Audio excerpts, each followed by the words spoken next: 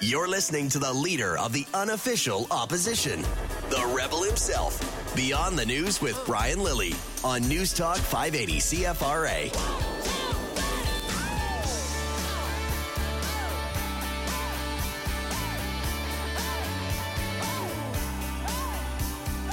I hope this song puts you in a happy mood. Might be the only thing it does.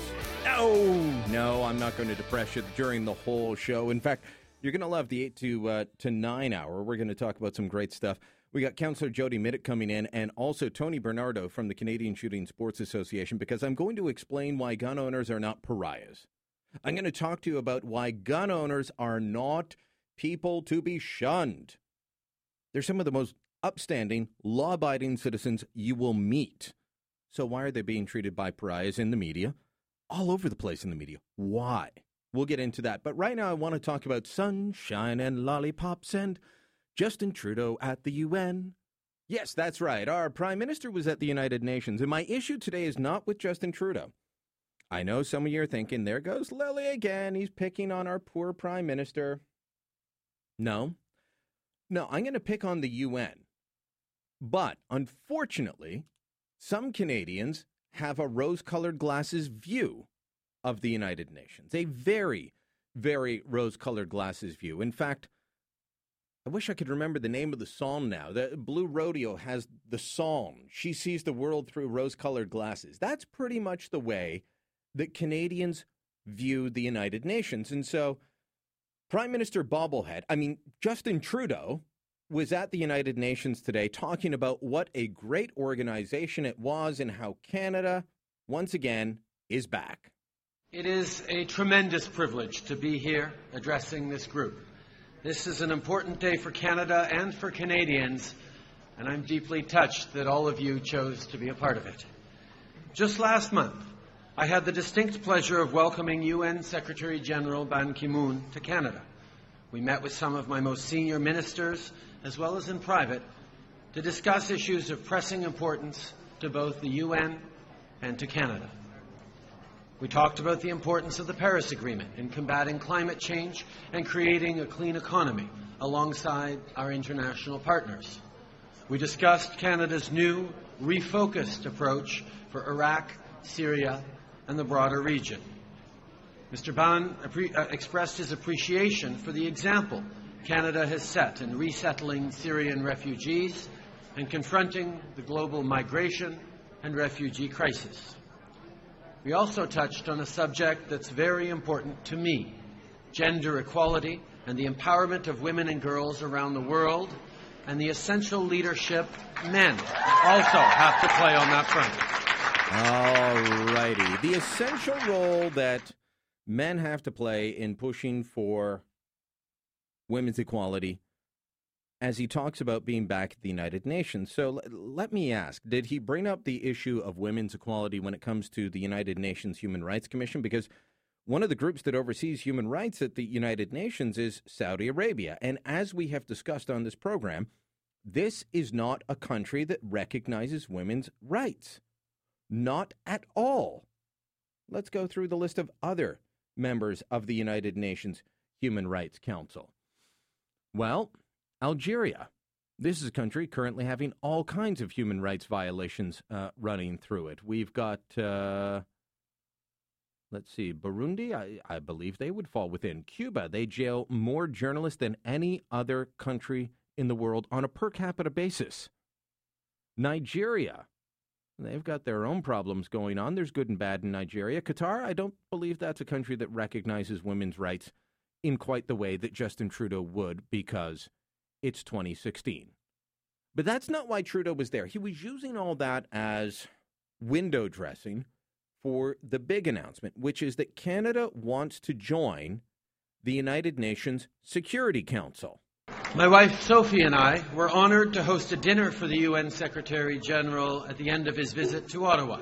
There, I stated that Canada was looking forward to a renewed role at the United Nations in the years ahead.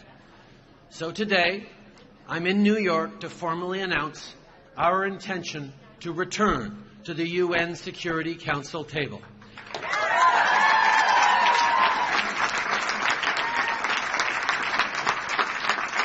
Canada will actively pursue a seat on the United Nations Security Council for the 2021-2022 term.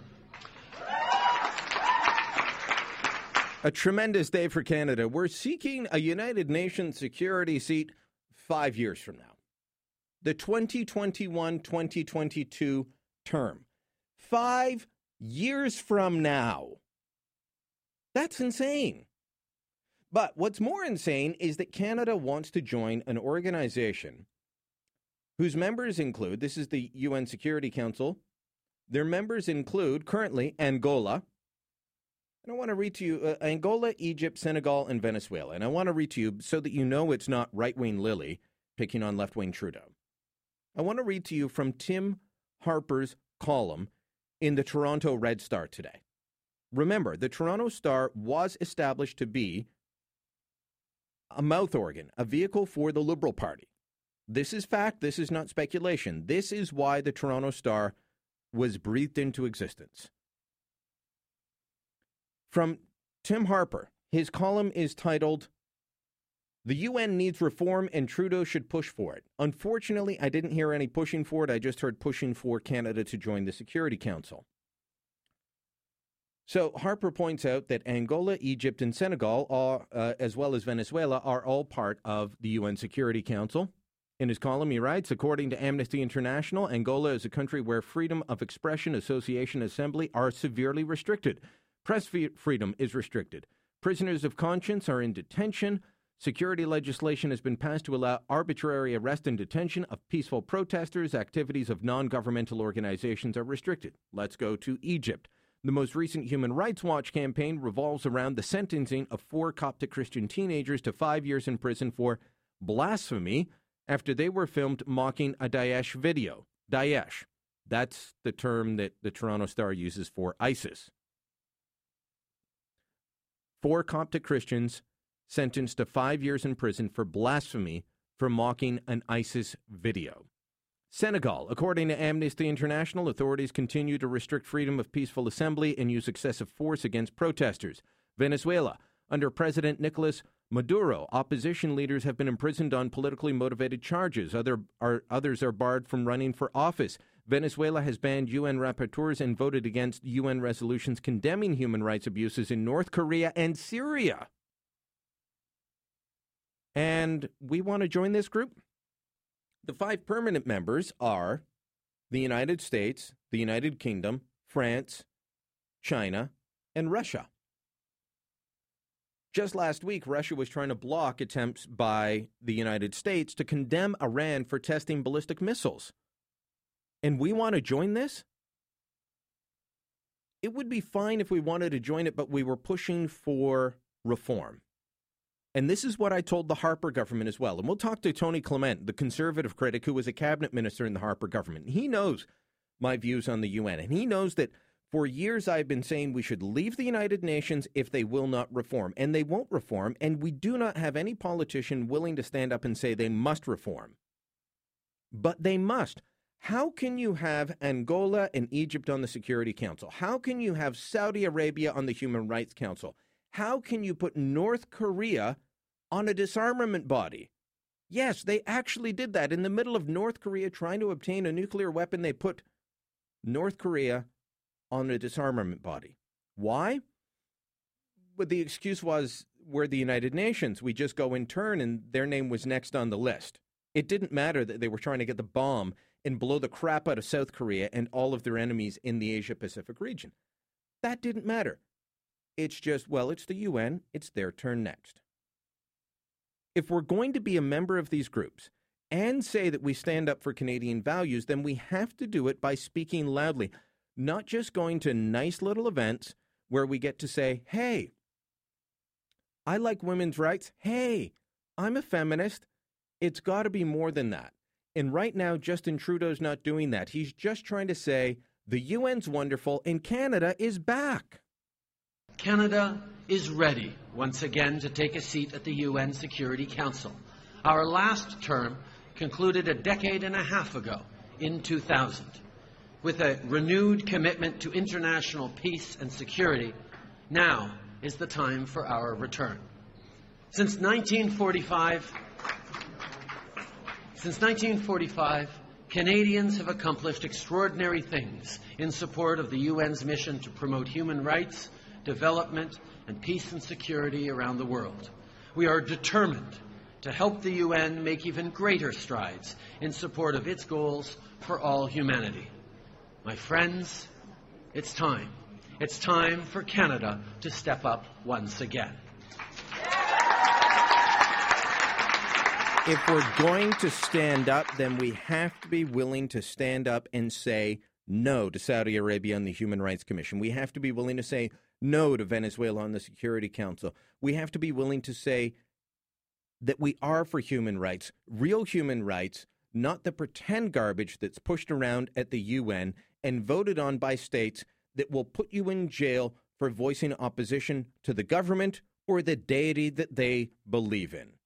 That is what Canada should be doing. If Justin Trudeau truly wants Canada to be back, then please do this. This is the same plea that I made to Stephen Harper and the Conservatives. I actually told them to leave the UN. That won't happen under this government. So please, let's push for reform. And if they won't reform, stop funding them. We are one of the biggest donors to the United Nations. We have leverage, both moral and financial, and we should use it. I'm Brian Lilly. This is Beyond the News on News Talk 580 CFRA.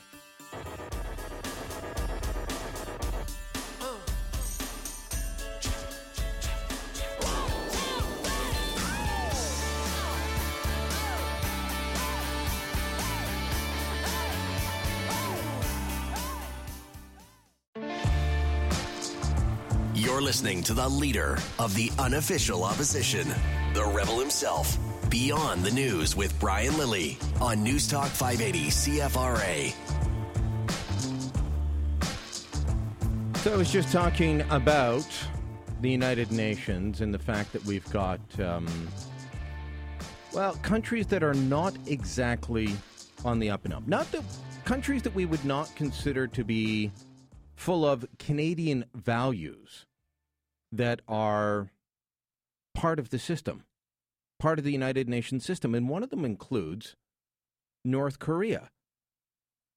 North Korea, which is put on the same level playing field as Canada, as the United States, as Britain, they have just sentenced a University of Virginia student to jail.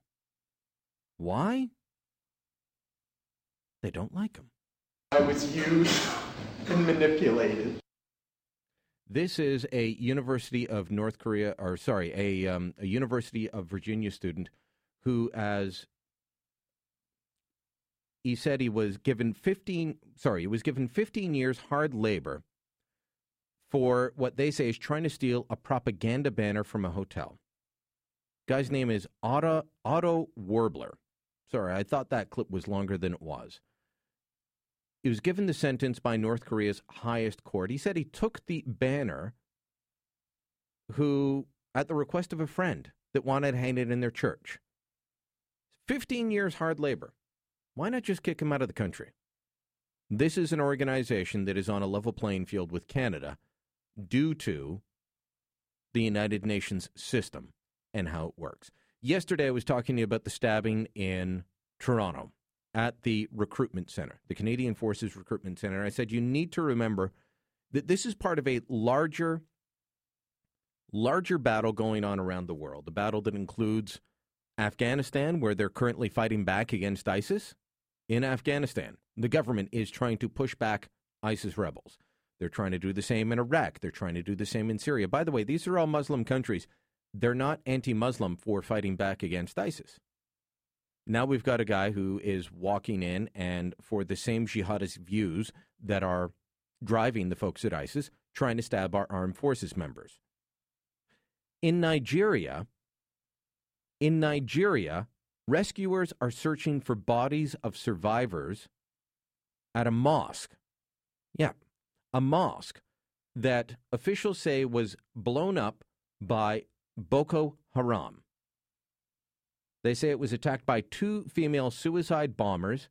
The attack happened during dawn prayers, killed at least 24 people.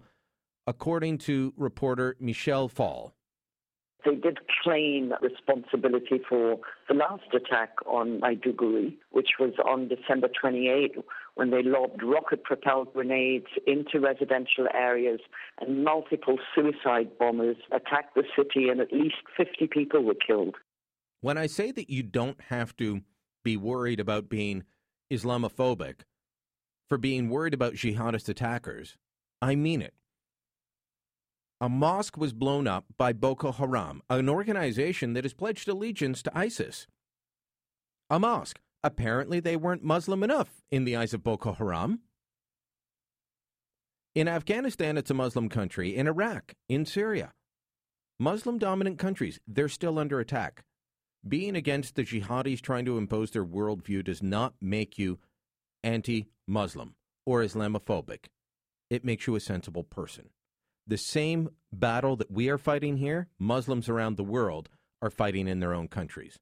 Last story I want to bring to you revolves around the issue of Syrian refugees. I broke the story about the fact that most of the refugees coming to Canada did not come from the refugee camps. Remember, we were told we had to rush them through because these people are living in deplorable conditions in camps. Well, they weren't. We are also told that we might have to house them at military bases. Well, turns out that the federal government spent $6 million upgrading military bases for Syrian refugees who never arrived. We've been putting them up at hotels. They're still filling the Radisson and the Embassy Suites, as far as I know. They're still filling hotels in Toronto and Montreal and Vancouver and elsewhere.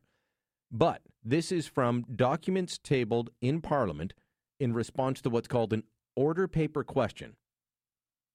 They had to upgrade barracks and other facilities on the understanding that they might be bringing in as many as 6,000 of the 25,000 refugees to stay at Canadian Forces bases.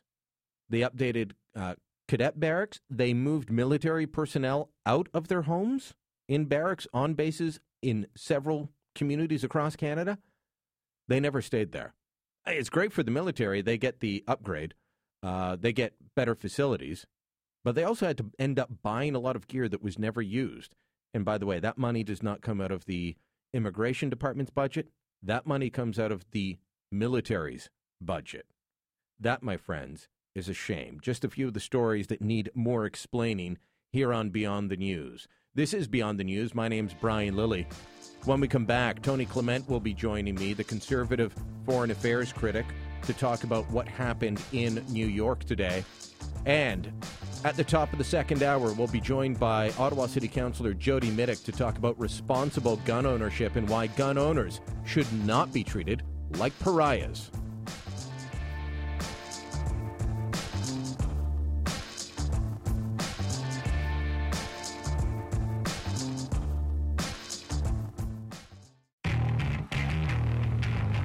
Beyond the News with Brian Lilly. Join the resistance on Facebook and Twitter at CFRA Ottawa.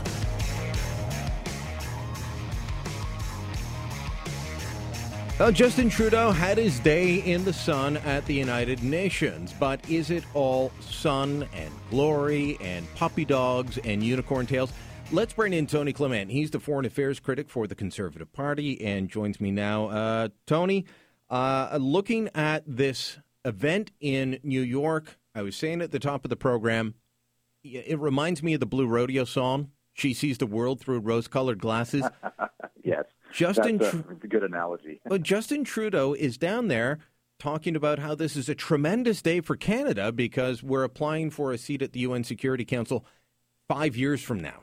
Yeah, that was the part that really threw me off. This was like a promise for a further promise, which is beyond his first term, and so it's hard to understand what he was trying to communicate there. But the bigger problem, and I know you're a reporter who cares about these larger issues. The bigger issue, of course, is what sort of UN do we want to be enhanced members of?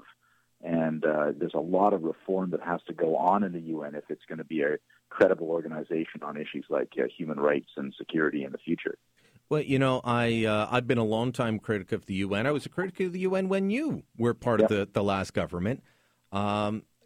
this is an organization that I think a lot of Canadians, not just liberals, but conservatives and New Democrats look at and they think, well, it's the UN. They're great. They're wonderful. But as Tim Harper, I want to point this out. This is Tim Harper writing in the Toronto Red Star today, is saying the UN needs reform. And he points to some of the current members of the UN Security Council that we want to join include Angola, Egypt, Senegal, and Venezuela, all countries that are part of this organization, and they all have tremendous human rights violations. This is not a club of the best countries in the world. No, there's no filter at the UN, so it doesn't matter. It's all about being a nation state, and it doesn't matter whether you're a despotic nation state or a democratic nation state, a good nation state or a bad nation state.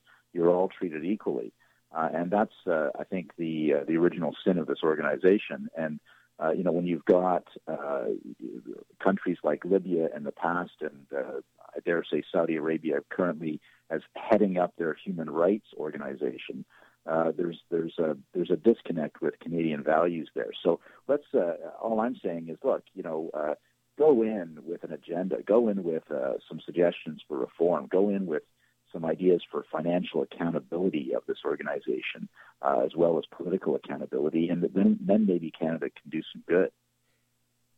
Is there the appetite for reform? I know that when you guys took power, the bureaucrats down at Fort Pearson on Sussex Drive, Foreign Affairs, now Global Affairs, they would resist anything that did not go against their core beliefs. And their core belief is that the UN is a good body in and of itself. I mean, they're not even like Tim Harper saying, look, there's warts on this thing, let's deal with it. And kudos to Tim for that, because that's tough for the Toronto Star to admit. But it got to the point where I could tell that there was a schism between the Prime Minister's office and Foreign Affairs, because anything that was taking a hard line on human rights or the UN came out of the Prime Minister's office and not Foreign Affairs, because they couldn't get it past the bureaucrats.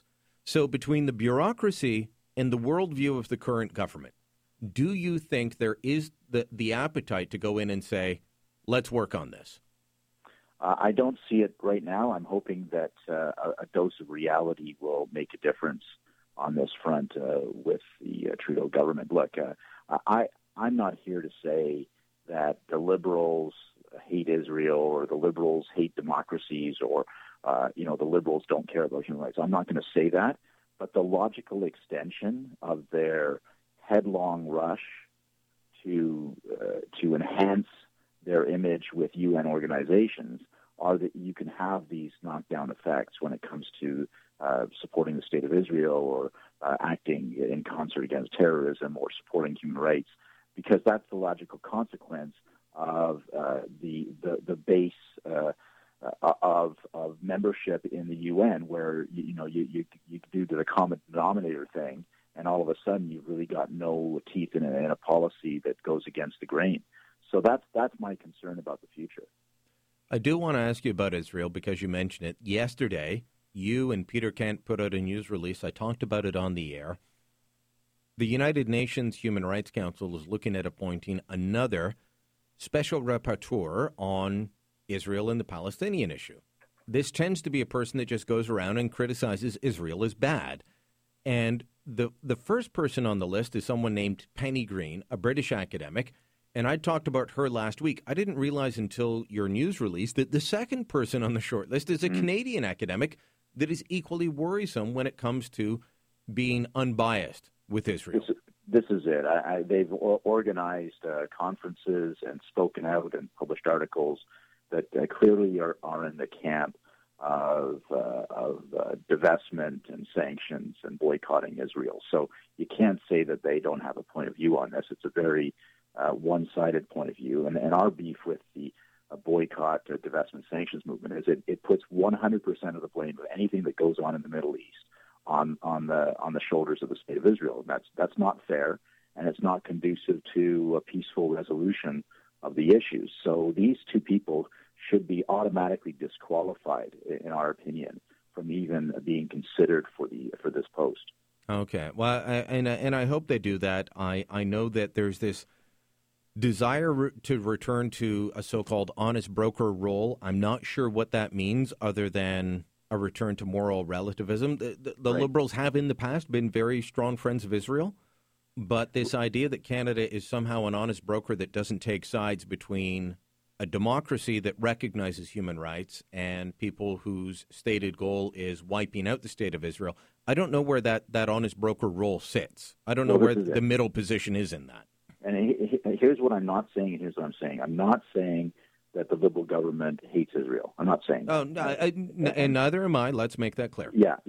But what I am saying is the logical consequence of all of these decisions in terms of getting closer to the UN, talking to Putin, seeking to normalize relations with Iran, the logical impact of that is contrary to Canadian values, including on the state of Israel, but also on a number of other fronts as well. And that's my big worry, that in order to enhance themselves at the UN or in order to show that they are dialoguing with despots, that the impact is that we won't have a say, a moral high ground to have a say on the conduct of these individuals and countries. All right, last question. Tony Clement, I'm speaking with Tony Clement. He is the foreign affairs critic for the Conservative Party of Canada and MP for God's Country, also known as Parry San Muskoka. Today is the 2-year anniversary of the Russian annexation of Crimea, a part of Ukraine. Stéphane Dion did call them out today. Yes. But he did not include a line that used to be in every news release put out by the former government that you were part of, which said Canada will never accept. Exactly. So he did call it illegal, but he never said we'll never accept. Exactly. Does that leave you pause for concern, or am I splitting hairs? Yes, and we did issue a statement on this too, and made it clear that we noticed that they did not include the language that the Conservatives typically used when we were in government, namely that we would not accept this is a fait accompli, that Putin, by virtue of illegally entering another country, invading another country, annexing part of that country, and then, of course, being involved with irregular and regular troops in the eastern Ukraine region of Donbass, that we can never accept this is a fait accompli, that we can never accept that this is now part of Russia.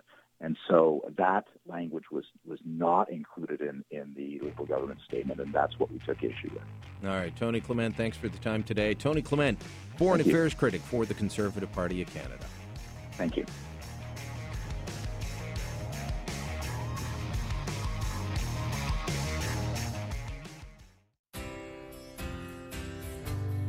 Beyond the News with Brian Lilly on News Talk 580 CFRA.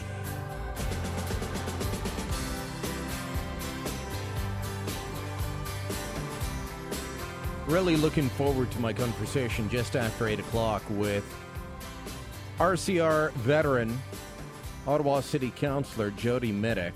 He's the author of Unflinching, The Making of a Canadian Sniper. I may have my copy with me in the studio. I haven't met Jody yet. So looking forward to this because he was the subject of, I don't know if it's a column, a news story, a hit piece, whatever you want to call it, in the Ottawa Sun today that took him to task for daring to tweet out a photo of 2 new pistols that he purchased. His and her pistols for him and his wife. Day at the range, that's love. If you're into shooting, it absolutely is.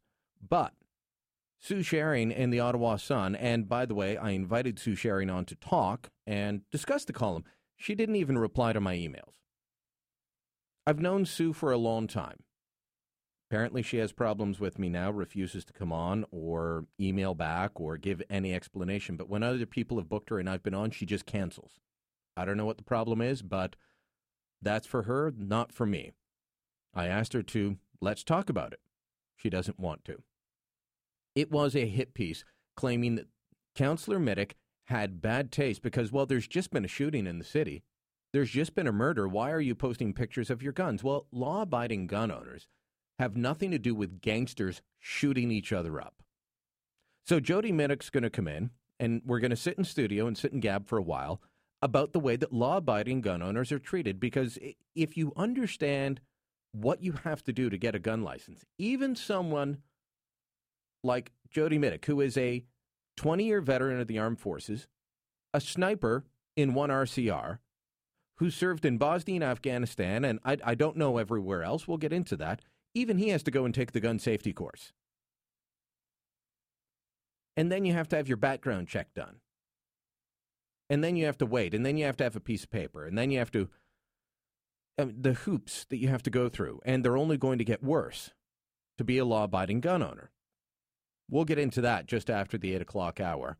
I'm not a gun owner, but I support gun owners because, as I will explain to you, they are unfairly treated in this country. They are treated too often like pariahs. And it is a question of fundamental justice. We would not do this to anyone else. Earlier today, this is the part of the program where we bring you an interview, a must-hear interview from elsewhere in the show, elsewhere on the station. Earlier today, my friend Bill Carroll on the Morning Rush was speaking with another friend of mine, Michel Junot-Katsuya from the Northgate Group. He is a former CSIS operative. Last night, we talked to Phil Gursky about the terrorist attack in Toronto and how this is a pattern of attacking Canadian Forces personnel. Well, Bill was talking to Junot-Katsuya about something else. The fact that the RCMP, where Michel also served, the RCMP no longer has enough officers to deal with the rise in terrorism and radicalization cases. If it looks like a jihadi terrorist attack and it smells like one, can we just call it that? It does have all the markings of it. And with that story breaking yesterday afternoon, at the same time, the RCMP, in its plans and priorities report for the coming fiscal year, says that it's short-staffed. We just don't have enough Mounties working counterterrorism to meet the crush of cases that we have right now. To talk about those issues, we have joining us right now a guy I've interviewed before, actually, but I know he's a go-to guy on this show over the years. Security expert Michel Junot-Katsuya. He is former CSIS guy, president and CEO of the Northgate Group, and author of Nest of Spies, The Startling Truth About Foreign Agents at Work Within Canada's Border. Your take on what happened in Toronto first, Michel, if you have one? Good morning, Bill. Well, you said it. If it walks like a cat, it sings like a cat, well, it is a cat, and let's call it this way. And unfortunately, I understand that there will be a difficult line to sort of understand or demarcation between somebody who wants to do maybe a criminal action, somebody who might be mentally deranged or sick. But here at this point, we cannot underestimate the influence also that the Daesh has on a lot of people. And it will reach out to also people that might be into this gray zone of mental illness as well. We don't know. But well, I think Daesh, as you called it, or ISIS or ISIL, all the same people. I think part of what they do is exploit people who are weak of mind or mentally ill or easily influenced, and they would consider this a big success. Yep, they prey on these people, absolutely. And at the end of the day, the action that will be done on their behalf will have exactly the same effect of sending this wave of insecurity into the population. So they must be counted as. Now, you still have your ear to ground in the intelligence community. When you hear that the number of Mounties on counterterrorism duty is insufficient, do you buy it? I know, and I ask only because last March, the RCMP commissioner told a comments committee that it's not a shortage of people. Maybe some of them are not doing what they're supposed to be doing, but there is enough manpower there. What are you hearing? Well, I think your intro piece is exactly sort of appropriate to talk about this second topic, because I agree, and I will go even further. We could have one Mountie per terrorist that we identified. We still would not have enough people, because the nature of terrorism is that they have the upper hand. While we are watching or discovering one guy, we are not aware of the 2, 3, 4, or 5 guys that are currently in the process of being recruited. The comments of the commissioner comes on the heel of the comments made by the director of CSIS, Michel Coulon, 2 weeks ago, who came in front of the Senate committee and said there is 180 guys who left the country. 60 guys have come back, and 100 are known to be in the process of being radicalized. And that is what we know. And already CSIS was saying, we don't have the capacity to investigate all those guys. And now the RCMP is coming. How did they even get back? Right? So you're talking about people who went overseas and waged jihad, and then they're back in Canada. I thought we were set up to try to prevent them from returning. The problem that we have is that we can be aware of those guys coming back, but we're not capable to prevent them to come back, because next step when they come back would be to be capable to arrest them, bring them to court. Hold on, though. I still don't understand. I mean, I can't come back from a vacation in Florida without the government knowing that I came back into the country. How do they come back? Well, they come back through the front door. They cannot be stopped to come back from the front door because we have no proof that they were engaged in any kind of terrorist activity. Exactly. We need to be capable to go to arrest them and to go to court and to prove without any reasonable doubt that these guys have committed an offense, which is to support ISIS. But if they've been out of the country, don't we have enough suspicion at least to hold them immediately and conduct a thorough investigation? No, because it's not wrong to go out of the country. What you need to demonstrate, and that is the difference with this young fellow that we just arrested in Gatineau. He wanted to leave, but we knew he wanted to leave to go and meet with ISIS, and that is against the law. The other guys, we're not certain they went to meet with those guys. We believe so. We sort of have a certain amount of evidence, but apparently not enough according to the Crown prosecutors. So because of that, these guys are currently walking the street. We try to keep monitoring on them as much as possible, but it's extremely expensive. And like I said, this is only the tip of the iceberg that we know. We don't know what is below the line and the water line, and we don't know exactly what is currently happening.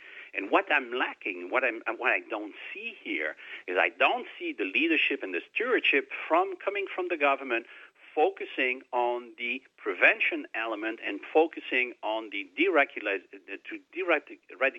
those guys. Until we focus on those portions, we are only chasing our tail. Thank you, Michel. Always a pleasure, Bill. Cheers. Michel Junot Katsuya, former CSIS officer, president and CEO of the Northgate Group, our go-to guy on these issues. Kind of scary when you think about it, isn't it? Bill Carroll with Michel Junot Katsuya earlier. This is Beyond the News. I'm Brian Lilly. City Councilor Jody Middick, CF vet, gun owner, standing by to talk about gun owners treated like pariahs and why that is wrong. Don't go away. You're listening to the leader of the unofficial opposition, the rebel himself. Beyond the News with Brian Lilly on News Talk 580 CFRA.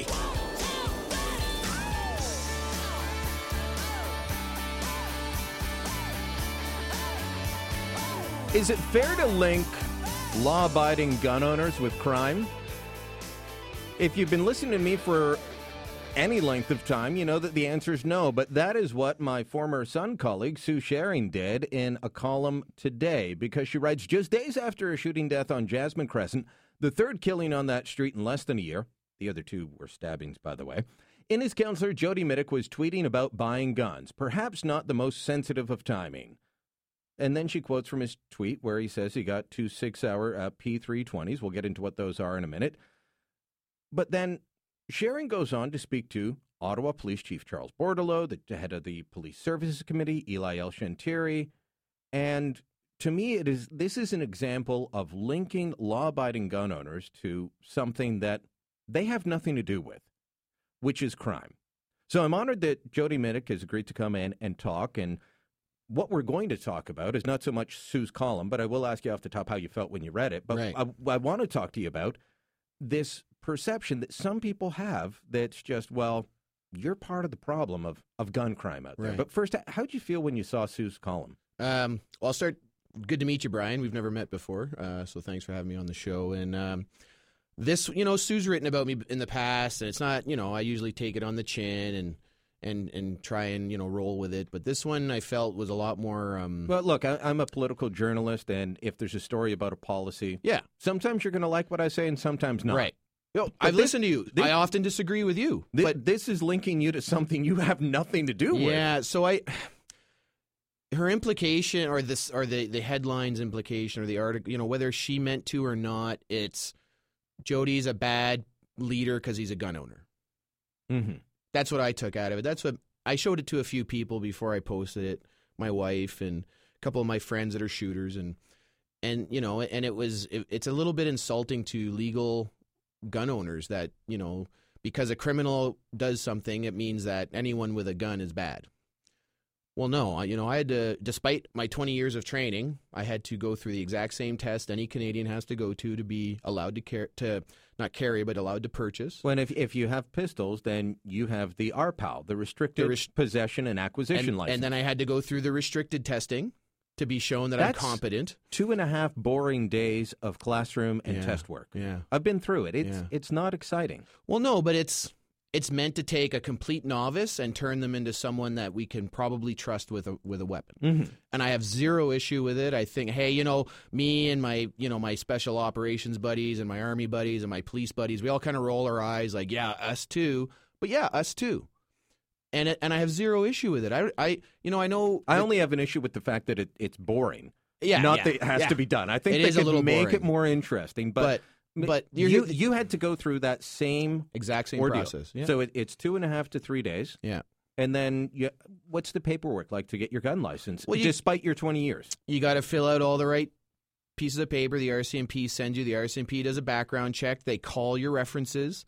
You know, they make sure that you don't have any mental health issues. There's no criminal issues from your past that could interfere.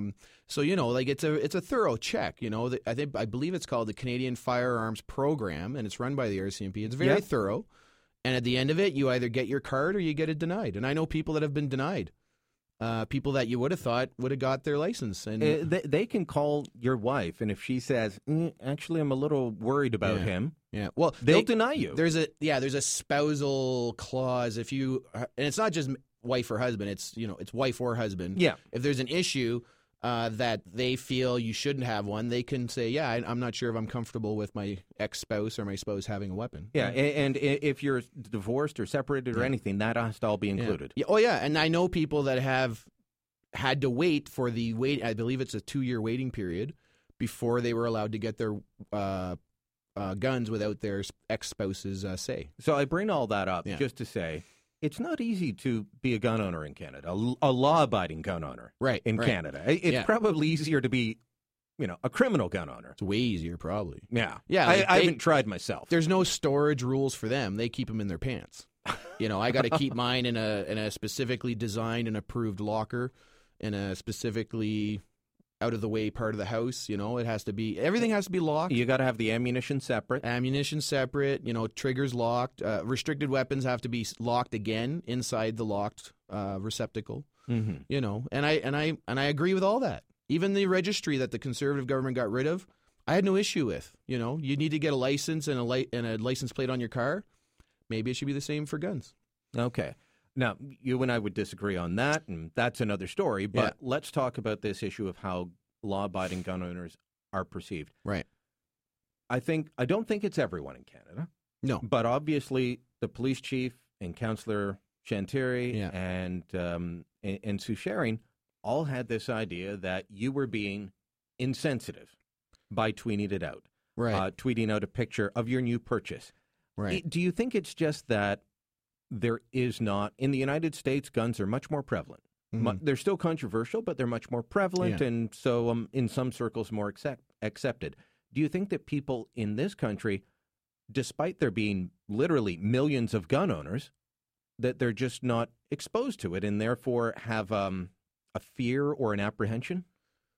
Yeah, and I don't blame them. I mean, guns can be pretty scary, If you're an experienced guy on the range with a first day private, you're a little nervous.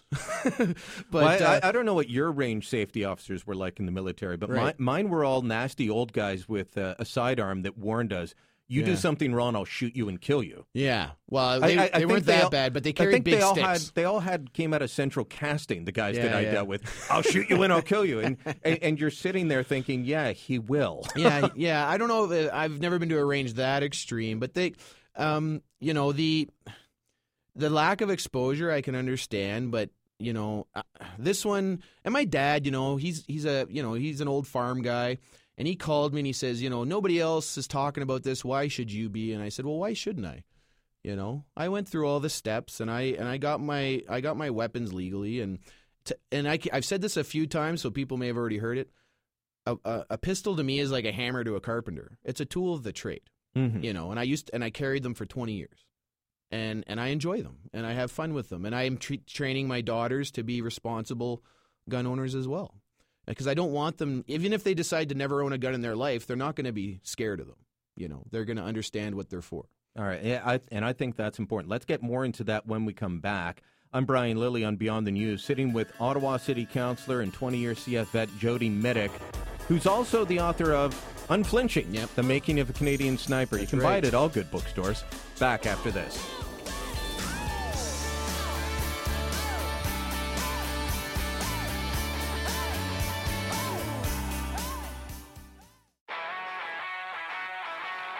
Beyond the News with Brian Lilly on News Talk 580 CFRA.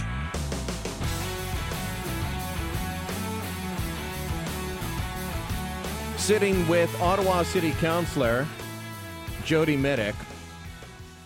You were in, let's talk a little bit before we get into building a healthy respect for firearms so that people aren't scared of them. You were in the Canadian Forces. Tell me a little bit about that. You were in 1 RCR? Yes, sir. I joined the Royal Canadian Regiment. Royal Canadian Regiment in 1997. In 94, I joined the local reserves in Brampton, though. It was called the Lawrence Scots. Mm-hmm. And just retired the summer of 14. You know, wounded obviously in 2007, pretty badly, but managed to survive. And my wife also has 23 years of service to our country. Oh, thank you. And her dad was in the RCR, so really, I always say Alana was drafted at birth. So she didn't have a choice, did she? Yeah. Was she RCR as well? She was a medic. But her dad was one of the airborne commandos back in the day. Okay. Yeah. He was a little tiny crazy Irishman. Yeah, legend. He's legend in the RCR. Legend. Wait for it. Yeah, there. So the military has a different view of guns than civilian gun owners. Yeah. I remember I was in the reserves myself, and I remember first day in class when we're handling firearms, the sergeant saying, "What is this for?"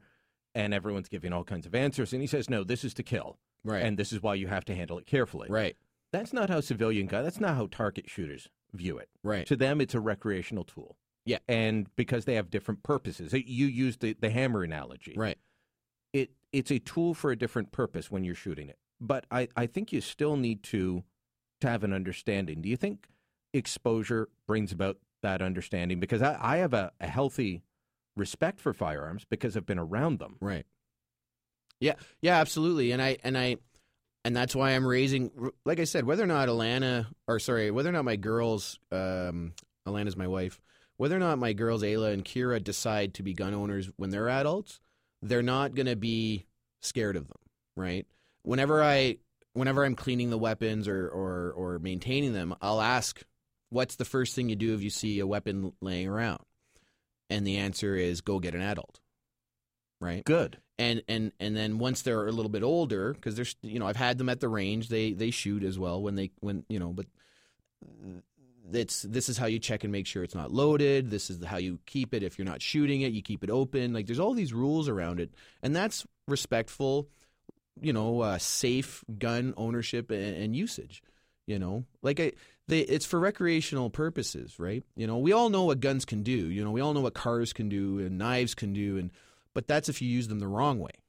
Right? It's like teaching my boy to cut onions with a knife. Use that sharp knife wrong, your fingers are gone. Yeah, and it's 100%. I've had several members of my family killed by drunk drivers, but I don't blame the cars, right? It's the drivers that are bad. Mm-hmm. Same thing at Jasmine Crescent. Hey, man, I feel bad for the victims, but criminals are the ones shooting the guns, not law-abiding registered owners, and to say that someone's a bad leader because they're a gun owner, I think is a real stretch. I think you should take some of your city council colleagues out to the range for a day. We keep talking about it. Some of the more willing to talk about that are definitely into it. It's just they do a whole day for MPs. Yes, and I want to join that. But herding politicians is like herding cats frankly. I'm no better. Don't get me wrong. My staff is run ragged trying to keep up with my schedule. We're always on to something, doing something. So one day maybe we'll be able to get a couple of us out there because I think it's important. These are citizens as well. My ward, Innes Ward, there's a lot of retired military, current military, RCMP, current RCMP, OPS. There's a very strong representation of that in my ward. But there's also thousands upon thousands of law-abiding gun owners in the city. Yeah. And too often people, I think, associate a gun owner, the farmers and the duck hunters. No, there's target shooters all over the place. Yeah. There's a gun range at the RA Center, for goodness sake, in the middle of the city. That's right. Yeah. Yeah, it's a fun sport, and it's what it is if that's the way you want to look at it. Like some people, of course, will take a baseball bat and do bad things with it. But it's still a tool for the game of baseball. Yeah. Yeah. In terms of exposing more people, I guess it's a bit like ethnic outreach or different communities. We've got all these different communities, right? And politicians want to go to the events. Yeah, that's how I would sell it to other politicians. Right. Yeah. What was your day like at the range? I know you tweeted out today because you're an irresponsible politician. Yeah. You tweeted that you were going to the range.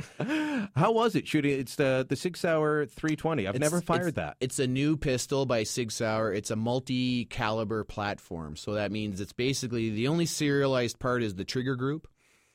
And you can take the trigger out of the frame and put it into a new frame, and now you have a different caliber. So the ones today were 9mm, so tomorrow I could go and shoot 45. If you don't know anything about guns, you're not going to know what I'm saying. But no, I think most people know that there's different types of bullets. Yeah, different sizes, different size bullets. I've heard of that. As a gun maker, it starts with a K, a European maker that came out with that, and someone was trying to convince me to get one a little while ago. I can't remember. But this will shoot 45s, 9mm, and what else? Probably 40 cal. 40 cal as well. Pretty standard, yeah. And that all comes in the same package you got? Well, that sounds pretty the package cool. I got is 9mm. The other packages have to come in, but it's basically, like I said, you just take out the trigger and you put it into a new frame, and now you have a 45. What's the best part about target shooting? I get to blow off a lot of steam, frankly. And today was just a fluke. I didn't go to the range because the article. I was going to the range anyway. It just was a great fluke that it was happening, and I get to go there, hang out with some current and former military people. Mm-hmm. My Atlanta calls it my soldier time. Every now and then I need a little soldier time. I need to be around guys like me. And it's very good for me. I get to blow off some steam. I get to practice what I used to do for a living, and I'm terrible at it now. But, I like to... Oh, come on. You used to be a sniper. It says so on the cover of your book. Yeah, but sniper rifles and pistols it's the same, but it's very different, Today I got some coaching. You don't shoot rifles as well? They're expensive to shoot. Yeah, no, I don't have a sniper rifle at home yet, But I don't mean a sniper rifle. Well, no, I want to get one. Any rifle can actually be a sniper rifle. I was just talking about that today, actually. There you It's go. not the gun, it's the shooter. Yeah. Because I next I plan to get into hunting. I've decided that I want to have all meat in the house that I kill myself. Mm-hmm. Because I've been doing some research, and we've all seen Cowspiracy and all those things, and I think there's something to be said about the industrial meat process, but at the same time, how do you feed 400 million people? Well, I got to hook you up with the Beasley brothers from Canada and the Rough then. Oh, yeah? Yeah, I'd love to. They're friends of mine, and they do one of the most beautifully shot hunting shows in the country. And I'd love to. Yeah. I'll connect you. I want to start, small, maybe a deer, and we'll work my way up. But so that's where I'm going to look at a rifle that I guess like a sniper type rifle would be for hunting, but maybe a bow as well. Like I said, these things they're fun, but they're also tools. Mm-hmm. Yeah. Let me ask you the last question. You're, by the way, my boys looked at the cover of the book and said, that looks like Chris Kyle. Yeah. Well, Chris Kyle was a handsome fella. He was. Yeah. But you got a beard in this picture, and you're in uniform. Yeah. Explain. We got a minute. Explain. Well, our priorities shifted in Afghanistan from shaving to operating, and we went, that was taken after a 2-week operation where we were chasing a group of Taliban that were constantly attacking one of our outposts, and we managed to find them. But I rocked a beard. I've rocked a beard since way before they were cool, because I get the badge razor burn. Yeah. So I was allowed to have a beard for quite a while, and then in Afghanistan I exploited it to its utmost and had just the best awesome, most tactical beard ever. And that's one of my favorite pictures of me because I look pretty badass in that picture. Yeah, you do, like a certain defense minister. Yeah. Badass. Exactly. All right, I've been speaking with Jody Mitic. He is an Ottawa City Councillor, CF vet, and his book is Unflinching, the Making of a Canadian Sniper. Thanks for coming in, my friend. Hey, man, I really appreciate this. Thanks so much. Anytime. Brian Lilley, Beyond the News, back in moments.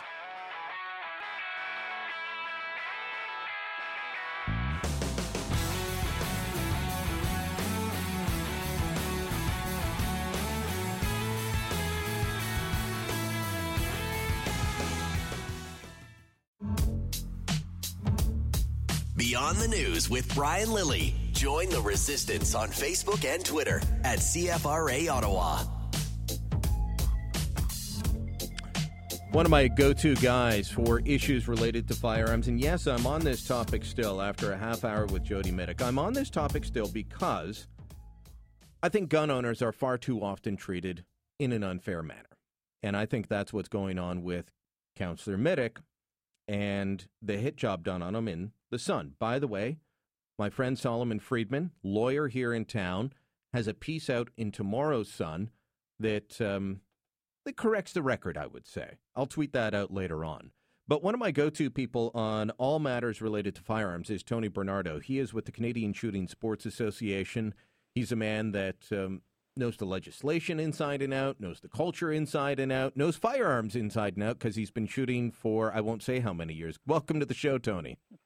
Thank you, Brian. It's a pleasure to be here. I'm taking you away from a big event. You are at today.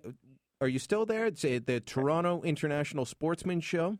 That's right, and it's a wonderful event with tens of thousands of people going through and enjoying their appreciation for outdoor activities. I have had the pleasure of being there the last few years. I was there last year, the year before. I think I spent 3 years there. It is fantastic. I mean, I got to try fly fishing out there.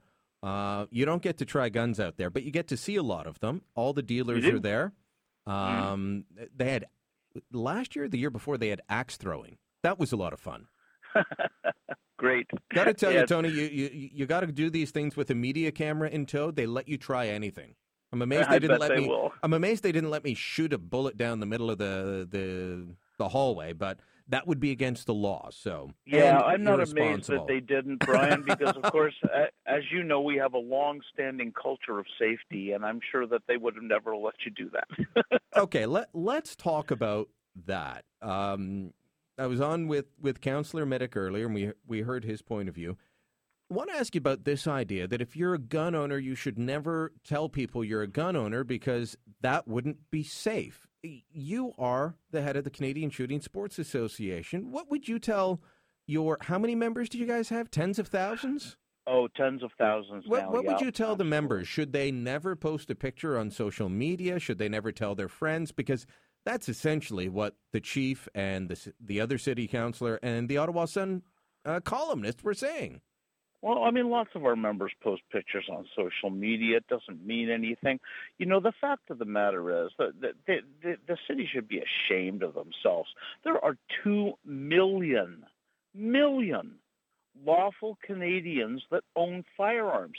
These people are so clean they squeak, or they wouldn't be given a shooting license, right? The firearms license is predicated on good character, no criminal record, no chance of anything bad happening. You're checked out every which way but Sunday. These are the safest Canadians there are. Statistically, they have 1/3 as likely a chance of committing a violent act as a non-firearms owner. Wow. That's pretty impressive. It is. The city should be appalled by this. I mean, it's not. In fairness, it's not the whole city. It was one councillor on the police services board, and who I like and get along with on many issues. I happen to think he's wrong on this, and the police chief. Yeah, absolutely. And you know, the councillor in question here, who got his firearms license and his new firearm. I mean, for crying out loud. This man is doing everything legally, everything right. And he says he's a bad shot now with the pistols he's firing. But as I said to him, the name of your book is Unflinching, The Making of a Canadian Sniper. I'm betting his version of bad shot is different than mine. Tony, I said to Jody when he was on that I think more people need to have exposure. It is a lot of fun going to the range. It really is. I've been out with a lot of your members at different events. I just got an invite last night while it was on the radio. Before I even knew I was talking about this, I got an invite to go out to the range. Gun owners are very excited to share their passion. What if people want to find out more about? What can they find out from the CSSA? How can they try this out without committing to 3 days on a boring gun course and a severe background check? Well, there's a lot of ranges that will allow visitors. Certainly you can go on to most ranges, say, hey, I'm just here to check it out, and they'll even take you out on the firing line one-on-one and let you shoot a small caliber firearm. There are some public ranges where you can actually go and rent firearms. In Canada? Absolutely. I didn't know that. Yeah, there sure are. I'll have to find out if any of them are in the Ottawa area. My gun friends, if they are, email me beyondthenews@cfra.com. Okay. And from CSSA, you can find out how you can get your license, where you can get your license. We can point you in the right direction, and we can get you started safely. I can tell you one of the craziest things I did was on the air one time. I said, I'm thinking about getting something. What should I get?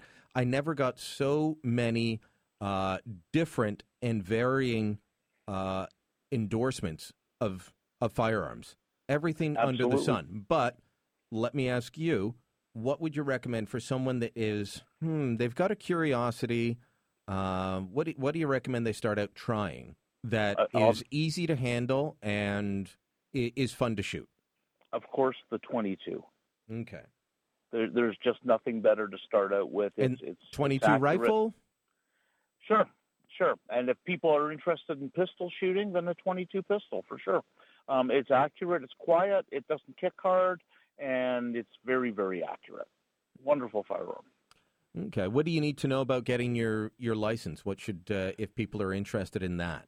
Well, it depends on which license you want. A non-restricted firearm is 1 day course. A restricted firearm is a 2 day course.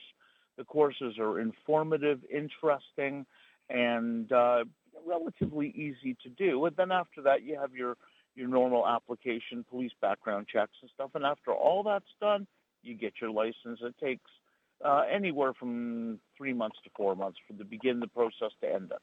Okay. And the non-restricted license, that allows you to go hunting, to go to a shooting range. You just can't get a pistol, right? That's correct. Well, a pistol and certain types of rifles. Yeah, certain types of rifles and shotguns that would be restricted firearms. So it's a restricted and a non-restricted license. Those are the two halves. Okay. Lastly about this one of the ideas put forward was if you tweet out that you have firearms, then your house can be targeted and people will steal your guns. First off, that's a crime. Yes. So the person's already committing a crime, and stopping criminals from committing crimes is difficult, as any police officer will tell you. But the fact is, if you do have firearms in your home, they have to be locked up and stored in a certain way. That's correct. Fill me in on that. Well, I mean, a long gun has to be A, trigger locked, or B, disassembled, or C, stored in a vault or a safe or a room designed or modified for the safe storage of firearms. That's the letter of the law. A handgun requires a second layer of security. For example, if you stored your handgun in a locked box, it also has to have a trigger lock on it, too. You can store them without the trigger lock, but only in a vault, a safe, or a room specifically designed or modified for the safe storage of firearms. So there's definitely lots and lots of safe storage precautions that we go through. And, quite frankly, our community was doing this many, many years before the government made it law. All right. Tony Bernardo with the Canadian Shooting Sports Association. I'll let you get back to the best sportsman show in Canada and enjoy your time there. Let me just say I'm jealous. Brian, I wish you were here. We miss you this year. All right. Thanks for joining me. And as I'm talking to Tony, I'm watching CTV News Channel, and they're showing the pictures of Mr. Ali, who walked into a Canadian Armed Forces recruitment center and started stabbing people.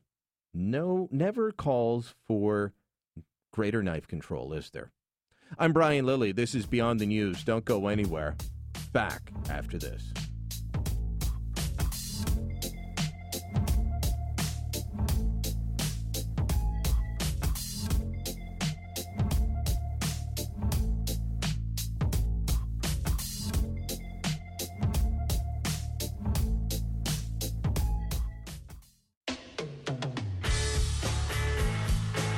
He's hated in official Ottawa, which is okay in our books. Beyond the News with Brian Lilly on News Talk 580 CFRA. You have thoughts on what we've been talking about for the last hour, or thoughts that we're talking about on the show at all? It's easy to get a hold of me. It is Beyond the News at CFRA.com. Beyond the News at CFRA.com. Or you can also comment on Facebook. Posted the story and the links on Facebook.com, on the CFRA site, and on my own. Invite you to join the conversation there. Let me know what you think. You want to tweet at me? It's easy. At Brian Lilly. Excuse me, drinking Coca-Cola in the ad break. Apparently not the best idea. But that's the kind of pro I am. I'm willing to drink the Coke for you. Just want to go through a few headlines over the next little while, and we'll be opening up the phone lines after the top of the hour, of course, but just some odd stories that are out there beyond the Jody Middick one. There's a stabbing, and you heard about it all day on the news here at CFRA, a stabbing near the Tent Village in Gatineau. The 3 murders that happened at Jasmine Crescent, 2 of them were stabbings. The attack on the Canadian Forces base? Stabbing. Where are the calls for knife control? Why are gun owners, and I'm sorry to be on this topic, but I just happen to be looking at the headlines. Man charged with attempted murder after stabbing. Where are the calls for knife control? Do you know that more people are murdered with knives in an average year than guns? I say you deal with the person, not the tool. Because it is the person with the intent to cause harm that is the issue. A knife or a gun on their own cannot hurt you. You put a knife and a gun side by side on a table, you just lay them down, they're not going to hurt anyone. It's if someone picks them up and uses them incorrectly. The other story I wanted to bring to your attention is one that has nothing to do with politics and nothing to do with guns. I can't believe this. Reading it on the Ottawa Sun right now. Olivia Wilde, too old to play Leonardo DiCaprio's wife. If you don't know Olivia Wilde, just do a Google image search. Make sure the safe image search is on, especially if you're at work. Olivia Wilde is 32 and beautiful. She's one of the most beautiful actresses in Hollywood. 32 years old. She wanted to land the part of DiCaprio's wife in the movie The Wolf of Wall Street. But let me read to you from the story. She lost out on Margot Robbie's role in The Wolf of Wall Street because she was considered too old. The Tron Legacy star, now 32, was hoping to score the part in DiCaprio's partner in the 2013 financial drama, but was considered unsuitable to be cast opposite the 41-year-old actor. So the role went to an Australian newcomer who's now 25. Her agent didn't tell her what was going on because she didn't want to hurt her feelings.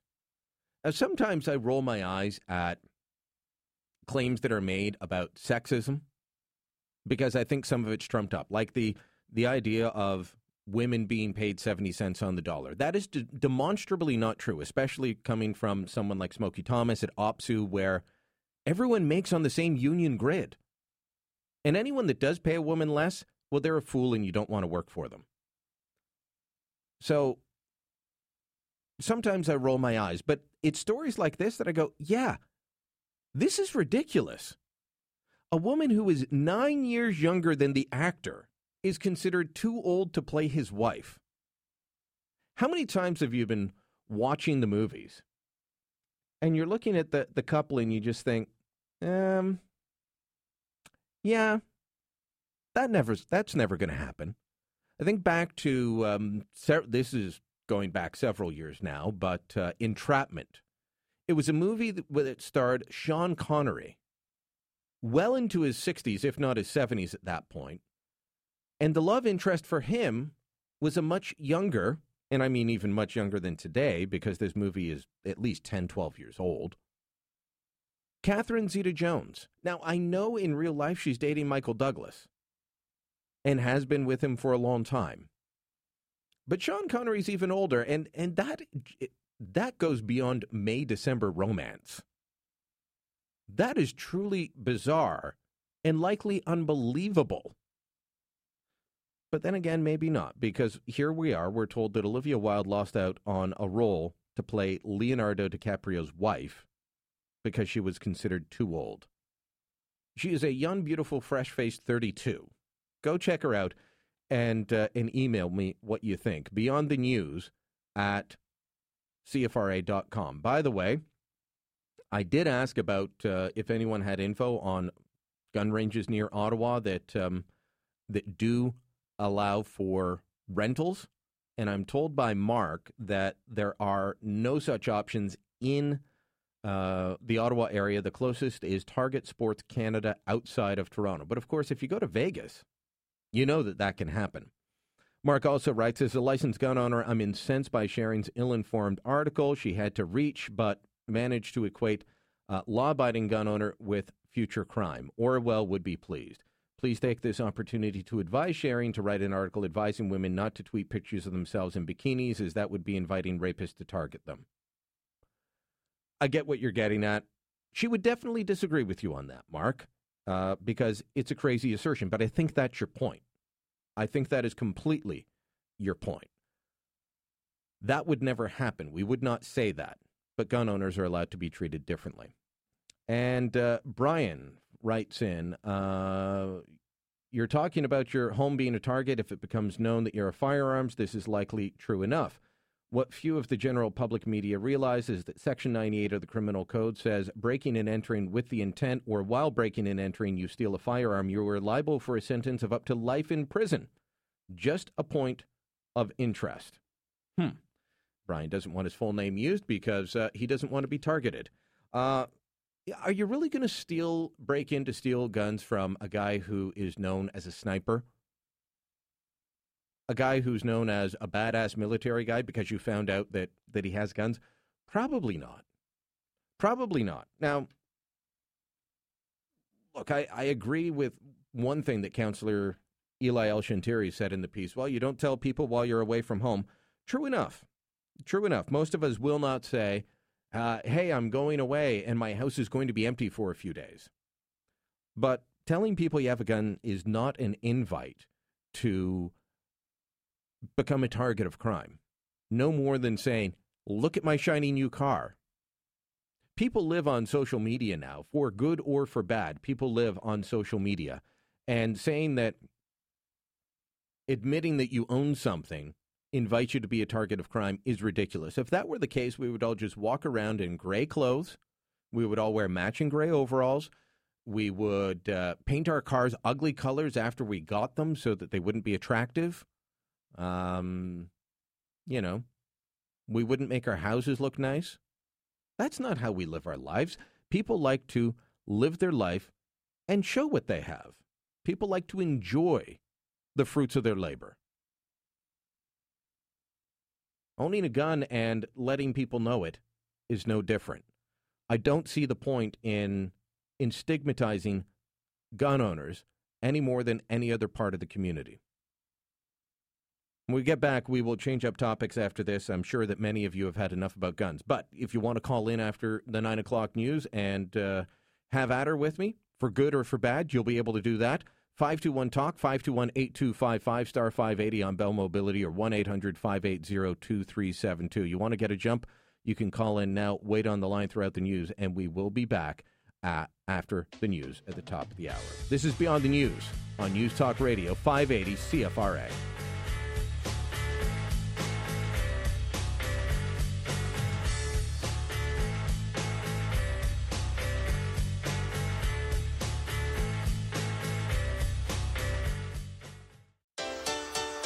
You're listening to the leader of the unofficial opposition, the rebel himself. Beyond the News with Brian Lilly on News Talk 580 CFRA. Still having trouble believing that Olivia Wilde was considered too old to play Leonardo DiCaprio's wife is in the 2013 filming of The Wolf of Wall Street. She's 32 right now. Leo's 41. How can she be too old? It's a crazy world in Hollywood. I'm not going to try and understand it. Not now, not ever.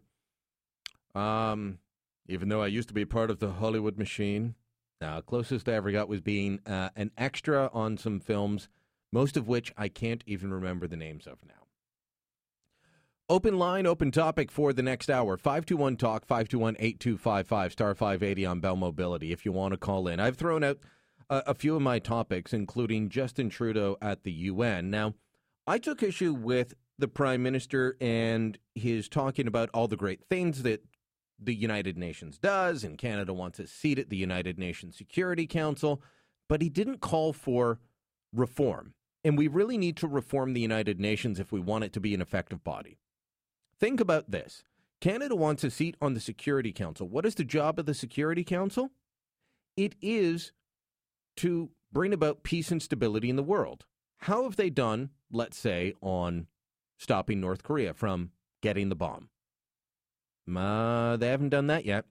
What about Iran? Now, Iran, hey, they came to an agreement. Sure, they fired a ballistic missile last week, but they still have an agreement. But again, that wasn't the United Nations. That was the U.S., Russia, and a small group of countries, not the UN.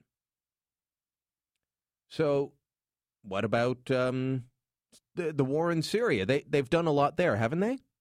No, they haven't. The UN needs to do something. If we're going to be a part of it, then we need to be pushing for reforming this organization. We need to be willing to say, this is a body that needs to be fixed. And so far, we're not doing that. If the role of the UN Security Council is to work on stability and peace in the world, then why is it a U.S.-led coalition that's fighting back against ISIS and has been since the summer of 2014 when ISIS was marching towards Baghdad, Iraq's capital? Why wasn't it the UN? Why is the UN Security Council now balking at the idea of sanctioning Iran for testing ballistic missiles? That's right, because the United Nations is not a club of the world's democracies looking for the betterment of the world. It just happens to be a club of all the countries in the world, and the Security Council has 5 of the most powerful as permanent members, or what were 5 of the most powerful members after the Second World War. 2 of them are not great friends of democracy. Let's call them China and Russia. Russia is backing Iran. By the way, the UN didn't do much of anything to stop the genocide in Darfur, and they actually told General Romeo Dallaire to stand down while the genocide was happening in Rwanda. He had called into UN headquarters. He was in charge of the international peacekeeping force. He wanted something done, and they told him, no, you cannot intervene. So if Justin Trudeau wants us to be part of the UN, if he says this is a big thing, then fine. But let's at least use our moral power and our fiscal power, because we're big donors, to push for reform. If you have thoughts on that, 521-TALK, 521-8255, star 580 on Bell Mobility. Also want to throw out this. You keep hearing this clip in the news. Justin Trudeau at the UN, he was there to get an award from a women's group called Catalyst. And he was talking about how he's a feminist and he doesn't get why this is a big deal. Why does every time I say I'm a feminist, the Twitterverse explodes and news medias pick it up? It shouldn't be something that creates a reaction. It simply is saying, I believe in the equality of men and women, and I believe that we still have an awful lot of work to do to get there. Okay, well, I'll shrug. I don't think I've ever talked about you saying you're a feminist. And as for the Twitterverse, I don't understand that. Whether it's regular people tweeting or members of the media that are part of your fan club. I don't quite understand that, but I will raise this issue. At that same event where Justin Trudeau uttered those words, he said, in part of pushing his feminist agenda, he said that perhaps we need to be pushing corporations to release details on how many people in the senior positions within the organization are women, so that we essentially shame and force them into having women in higher positions. I'm fine with companies having plenty of women in senior positions. As I've said on these airwaves, the two most powerful women at Bell Media, or the two most powerful people at Bell Media in terms of the news, are women. So that's not an issue. As far as I'm concerned, you want more, you want less, that's fine. My issue is he wants private companies to be required to report this information publicly. That's my issue. It wouldn't be my issue if he wasn't in the middle of repealing the First Nations Accountability Act, which forced bands to reveal how they spend taxpayers' money, and in the middle of repealing the Bill C-377, the bill that required unions to be transparent.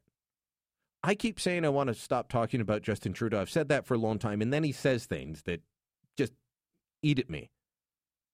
Like being in the middle of repealing two bills for transparency for organizations that get special treatment from government because unions collect billions a year, tax-free, and First Nations bands are given billions of dollars a year from taxpayers. He doesn't believe in financial transparency for them, but he does want transparency from private corporations. One group he sees as allies, the other he doesn't, even though most of the big companies all support progressive causes like his. You got thoughts on that? 521-TALK, 521-8255. Last topic I'm going to throw out, and it is open line, open topic. You want to go in a different direction, call in, have your say, have at me. We've got a piece up at the Rebel.media, and in the ad break, I will post this to Facebook, where I actually have to jump in and defend Donald Trump. Because Donald Trump is being threatened with an all-out cyber war by Anonymous. Why? They don't like him. Now, I don't particularly support Donald Trump, tell you that most nights, but he is winning in a very democratic way. He's going state by state and getting people's votes. But Anonymous doesn't like democracy, apparently, and so they want to shut down his ability to communicate online. And they've announced this. That has led to John McAfee, if you've heard of McAfee Antivirus. He's the guy behind that. Very wealthy man, also the Libertarian Party candidate for president in the United States. He's come forward saying he's going to back Trump on this and is offering to help him.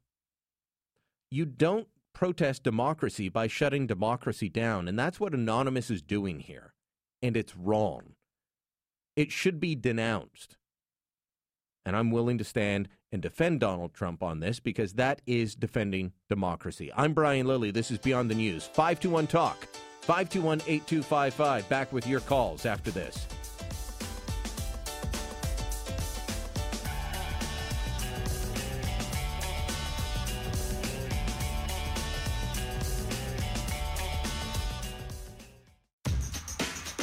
Beyond the News with Brian Lilley. Join the resistance on Facebook and Twitter at CFRA Ottawa.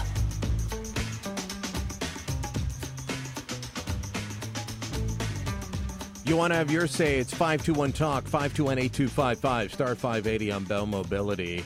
Mary in Lowertown, you're on Beyond the News. Good evening, Brian. First off, may I say I very much enjoy your show. Oh, thank all you. the shows that I've listened to. Because not only are you very informative about all the topics you talk about, but the guests that you pick are also so informative. Oh, thank you. Because listening to Jody Middick tonight, and listening to you talking about registered, gun owners and the difference between unrestricted and restricted weapons, it's just sort of like, wow, that's so cool. It's something that most people don't know because they don't have experience. And so if we're going to talk about it, why not talk about it in a way that informs so that people aren't scared? There's no reason to be scared of law-abiding gun owners. No. And people that write articles don't do their research, obviously, like sharing in today's Ottawa Sun. Unfortunately, I don't think she did. No. I did ask Sue Sharing, and let's make that clear. I did ask her on to talk about this and offered her the chance to have her say, and she just didn't want to come on.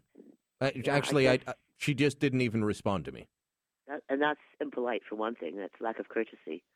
And, you write something, you should be prepared to back up your opinion and, get someone else a chance, like you, to, just to talk to her. Because you wouldn't have raked her over the coals or anything. You would have just, I don't do that. I disagree. I don't do that to anyone.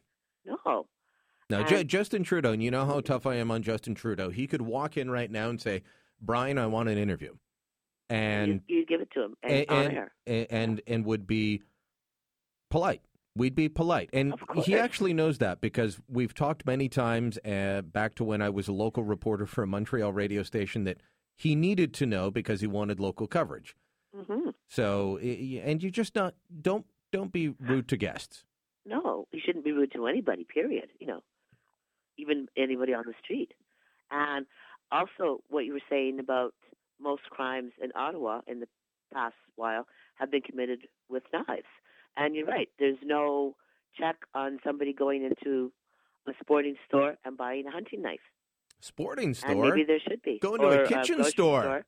Yeah, kitchen store, grocery store. Yeah, you ever get a kitchen knife too close to your fingers, Mary?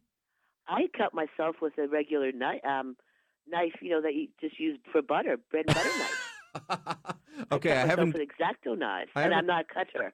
Just I'm klutzy. I haven't done that, but on my index finger, I do have a cut from a knife. So, they're dangerous things. So, like as Jody Middick said, a gun is a tool, and use it with respect. Use all tools with respect. Exactly. If you haven't had a chance to go shooting guns, Mary, I hope you get the chance.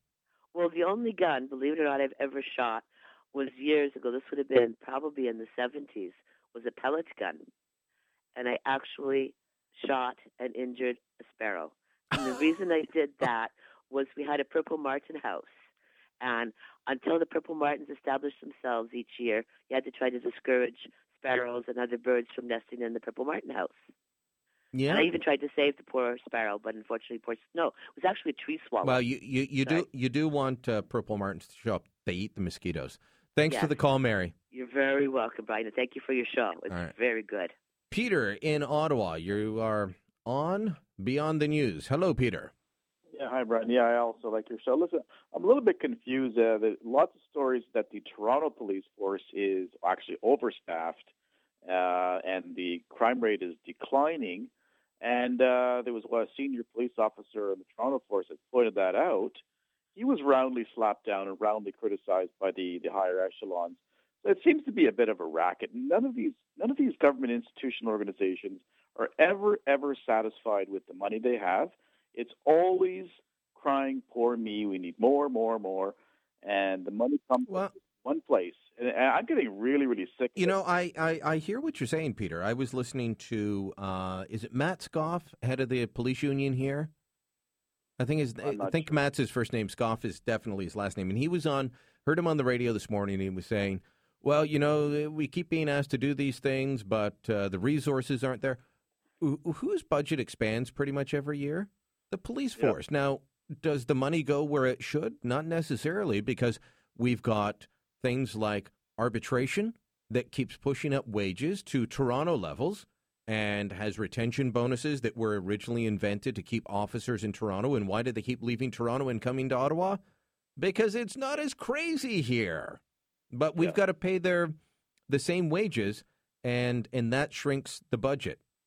Yeah, and the thing is, too, it's important to pay attention to the crime statistics and the way those are compiled. But in Toronto, the crime rates have been going down, year after year. And the number of, they keep saying, well, we got to have more officers. This sounds like a union racket. I mean, yeah, a little bit. Let me correct myself. When I say shrinks the budget, I mean shrinks the budget in terms of making things available. It obviously increases the budget, but you can't hire as many officers. So. Yeah, and I fully understand that with the way things are in Ontario, the police are stretched different ways. I mean, if you take the bus in Ottawa, you take it down Rideau Street on a daily basis. There are more and more mentally ill people traveling on the buses. They are all over downtown, the downtown core, Rideau Street area. They are increasing, and you got a police officer making $100,000 a year, and it just seems like it's a never-ending. And they have to deal with a lot of these people. It's a revolving door. It's a revolving door. They arrest them, they give them a few pills. They're back out in the street. I mean, who wouldn't be cynical about this? Yeah. All right. Thanks for the call, Peter. Yeah. Going to Duncan in Ottawa. Duncan, you're on Beyond the News. Good evening, Brian. I know this isn't a sports talk show, but I'm interested in this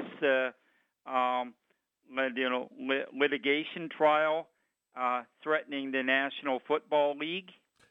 So the NFL admitted that there's a connection between football and chronic traumatic encephalopathy, the brain disorder known as CTE. That's what you're talking about? Yeah.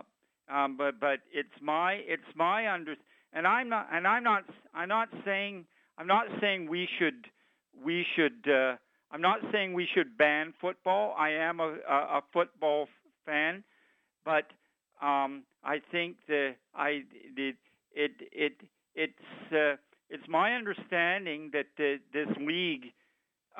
league deliberately concealed this information from the players.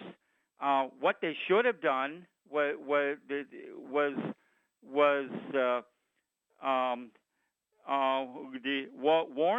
warn the players that it is a contact sport and there are risks. There are risks I think involved, the players, such as brain injuries and. I think the players knew it's a contact sport, obviously, but I think they knew there were risks. But, I should really get Henry Burris on to talk about this, and we'll see if we can do that soon because he's a man who's in his 40s now. He's been playing football a long time, and I don't know if you heard him talking about this a little while ago, Duncan, but he said, just got to change the way that hits are done, how people are trained, and that can go a long way. Yeah. I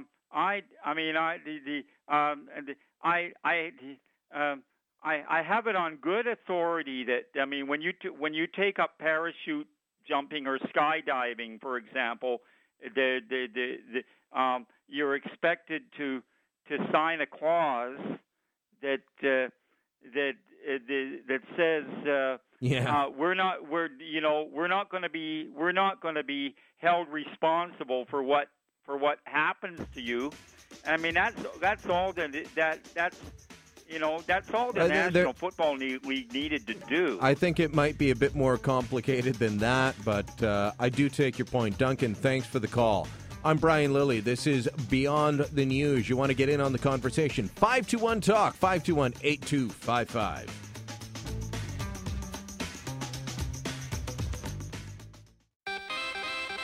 He's hated in official Ottawa, which is okay in our books. Beyond the News with Brian Lilly on News Talk 580 CFRA. And just finishing up a tweet as we speak. Honestly, I haven't even hit send yet. I'll be posting this on Facebook as well. My old office mate, David Aiken,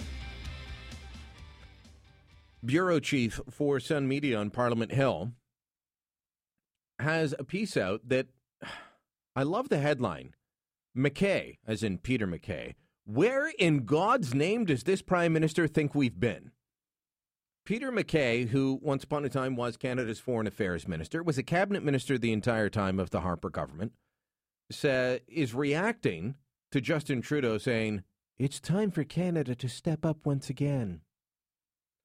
McKay says that rubs a lot of people the wrong way. Quote, my initial reaction to that was, what a slap in the face to our foreign service and our UN staff and personnel who have been based there under our government for almost a decade doing yeoman service on behalf of our country. As Akin points out, and Akin is always worth the read. If you don't follow David Akin, I know he's on the air here sometimes, and he appears in the Ottawa Sun, but follow him online. If you're on Facebook or Twitter, follow him online because he's a straight shooter. David Akin actually used to be a wild party animal and DJ back in his university days, but now he's pretty darn close to Mr. Rogers when it comes to walking the line and being a straight arrow. So he points out that, and I'll read from his piece, while Harper and many conservatives viewed the UN's ability to be an effective player on global security issues with a skeptical eye, they found it to be a valuable organization when it came to refugees and working to reduce global poverty. Under Harper, Canada was the second biggest donor to the UN's World Food Aid Program, for example.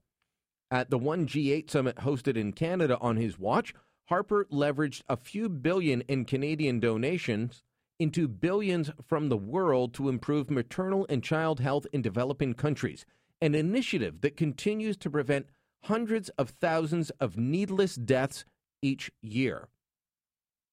Yeah, that's right. Stephen Harper helped save hundreds of thousands of mothers and babies each year as part of the UN's Millennium Development Goals. It's called the Muskoka Initiative. We were the second biggest donor to the World Food Program. We were the second biggest in terms of resettling United Nations refugees. And Justin Trudeau has the gall to go to the UN today and say, Canada's back. Canada's back. Look at me. I'm pretty. Really? It drives me nuts. I really wish I could stop talking about this guy, but he keeps opening his mouth. So you can find that on Twitter, and during the break, I'll post it on Facebook as well, facebook.com/Brian Lilley. If you want to have a say on that or any other issue, 521-TALK, 521-8255, star 580 on Bell Mobility. Lucy in Centertown, you're on Beyond the News. Hi, Brian. I just want to make 2 quick points. I don't know who wrote the article today, but on the cover of the Sun, I love how they put terrorists, about that attack, because to me, I feel what that guy did attacking the soldier was. I mean, didn't he say Allah or something he had ordered him to kill? Yeah, he said Allah told him to go there and kill. Yeah. So I actually didn't see a hard copy of the Sun because I don't often pick up Dead Tree papers anymore. No, but it was just the cover of it. I just thought how... And they were blunt in it? Yeah. Oh, good for them. Like I did not read the article, but right on the cover, and I was really pleased. But what really bothered me about this guy was how they're asking his defense lawyer, how's he feeling? He's mad, upset. Excuse me, did you not stop to ask the families of these 2 guys who were let's just say it, almost murdered? Did you ask the people who went there to jump in to help them how they felt? I mean, we're wondering how this guy feels, but I mean, I just, what is going on here? I thought this is a terrorist attack. What is it they have to investigate? And no, what is wrong here? Let's call it what we see it. Well, thankfully, thankfully the Sun is blunt on issues like that. And it's one of the things I loved about working for that organization is you could write snappy headlines, you could be blunt in copy, you could call a terrorist. Not all media organizations let you do that. Yeah. But thankfully, the Sun Media still does. And the other thing is, I have to say, kudos to Toronto Police Chief Mark Saunders for saying terrorism from, what's today, Wednesday? So on Monday night, he was calling it terrorism. And yesterday he was saying, being upfront, because the Toronto Sun had this, and they said, the guy had gone in. They had it Monday night and said the guy had gone in saying Allah told him to do it. Saunders confirmed that. A lot of other people would walk away. But as I said last night, we don't need the lecture on Islamophobia. No.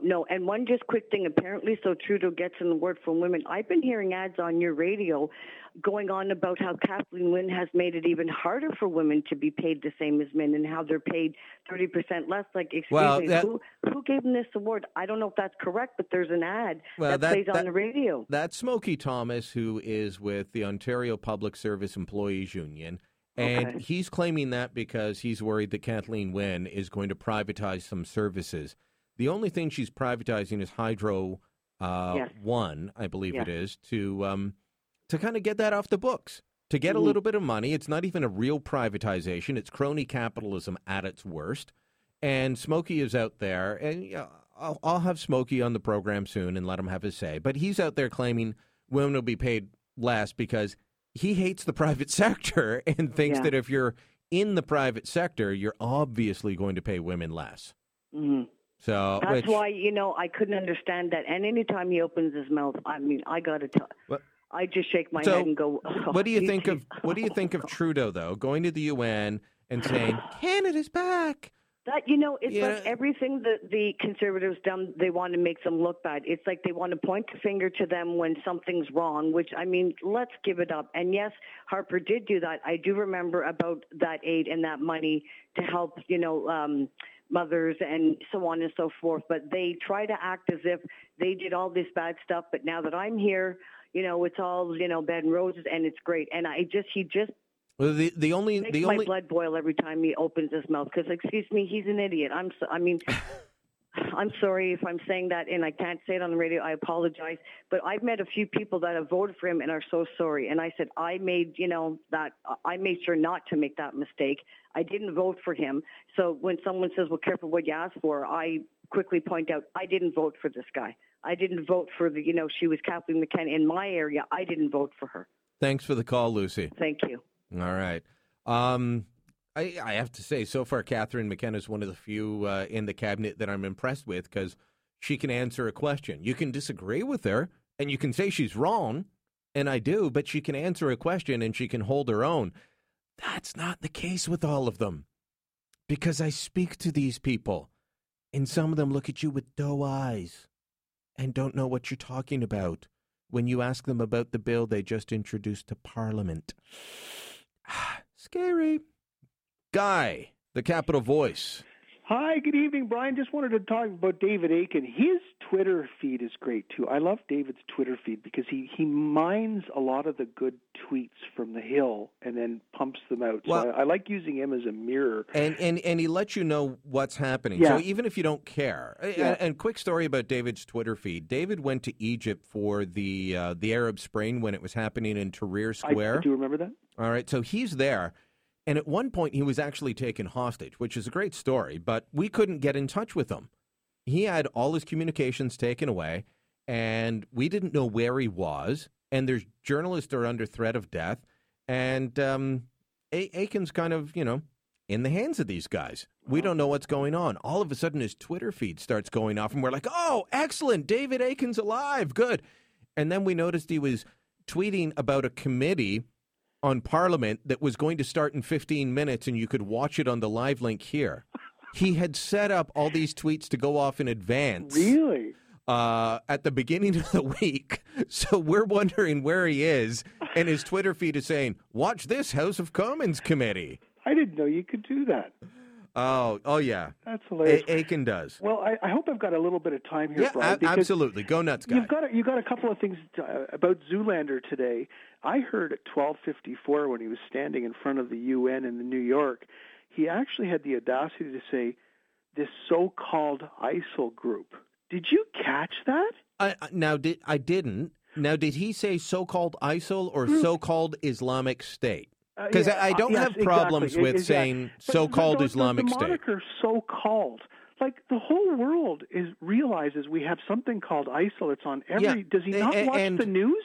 Yes, but here's why I don't have a problem. If he said so-called Islamic State, at least he's saying what they call themselves. Okay. Now, the so-called is him saying, I don't accept them as a state and I don't accept them as Islamic. Okay. That to me, saying so-called Islamic State is better than this change that John Kerry is pushing and the Toronto Star is enforcing, where their writers can't even use ISIS or so-called Islamic State. They have to call them Daesh. I see. Which, by the way, means ISIS in Arabic. Mm-hmm. So it means the same thing, but they use it because they don't want to call them Islamic or a state. I just took it as a cocky type of thing, like, It's very common among politicians. Okay. Well, here, I wanted to go into just slightly with regards to the upcoming Police Services Board meeting, Brian, and this push and pull that's going on between Chief Charles and Matt Scoff. We all know what the whole story is with regards to police and salaries. But is anybody going to start asking Chief about 2017 and our 150th birthday? The minute you start talking about privatizing non-police services, for example, the 25 cops that stand at CCC Center directing traffic, or the people that do construction duty, or what they call paid duty for events, security companies can do a lot of this stuff, but the police will have nothing of it because the union will have nothing of it because then basically you have to have a police person there. But, the minute you start talking about, well, let's take some of the resource, let's take some of the pressure off police by maybe we can do this and this and this with private police companies. Oh, no, we could never do that. I find it really, really hypocritical. And if I just may finish on the one go thing. ahead. He spent $400,000 on night vision goggles, justifying them because of the Bebo shooting, which happened at 10 o'clock in the morning. He could have used these night vision goggles for his SWAT team. So, cut the toys, Charles, and let's look at the exact thing. And I think that Matt's, anyways, there's just so much. Brian, you got to check that meeting out Monday night. You should be there. Well, I can't be there because I'll be on the air, but it is live streamed. It is live streamed, and we'll be monitoring. But let me just say this, because I'm up against a commercial break. Yes, sir. My understanding is, and I agree with privatizing some of these services, but my understanding is some of them are provincially mandated. Like the whole thing about cops having to sit at construction site when they're doing road work. Mm-hmm. I first saw that in Toronto, and I thought it was the most ridiculous thing. And then it came to Ottawa. The province makes them do it. I did not know that. Another Beyond the News. I love this program, Brian. One final thing. Glenn Foster says hello. That Canadian guy who used to be on Brian Lilly on Sun TV, that Canadian guy is going to be in town. He wants to break bread with you at the Prescott. He sends his best, and he says, come on over and catch his show on Thursday or Friday night, because he wants to talk to coming on your show on Friday night for a loose one. I will say anyone that wants to go check out a good comedian, check out that Canadian guy, Glenn Foster. Fantastic stand-up. Guy, thanks for the call. This is Beyond the News. I'm Brian Lilly on News Talk 580 CFRA.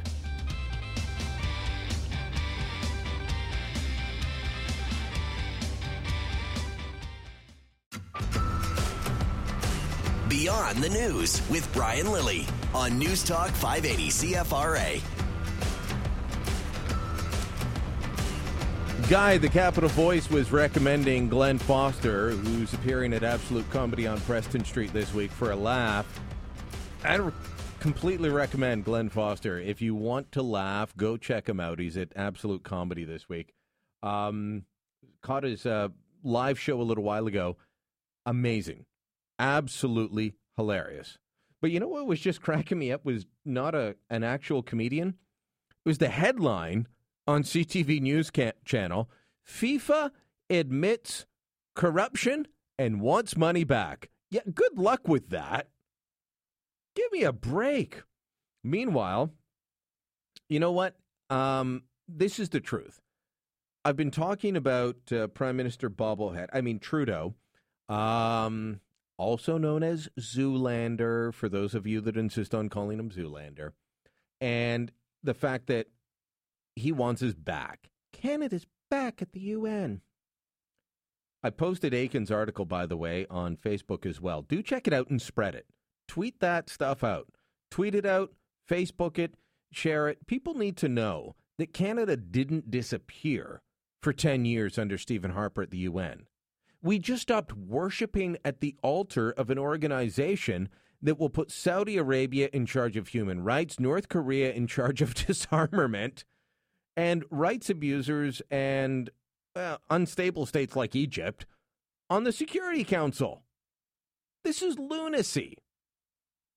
Absolute lunacy. But anyway,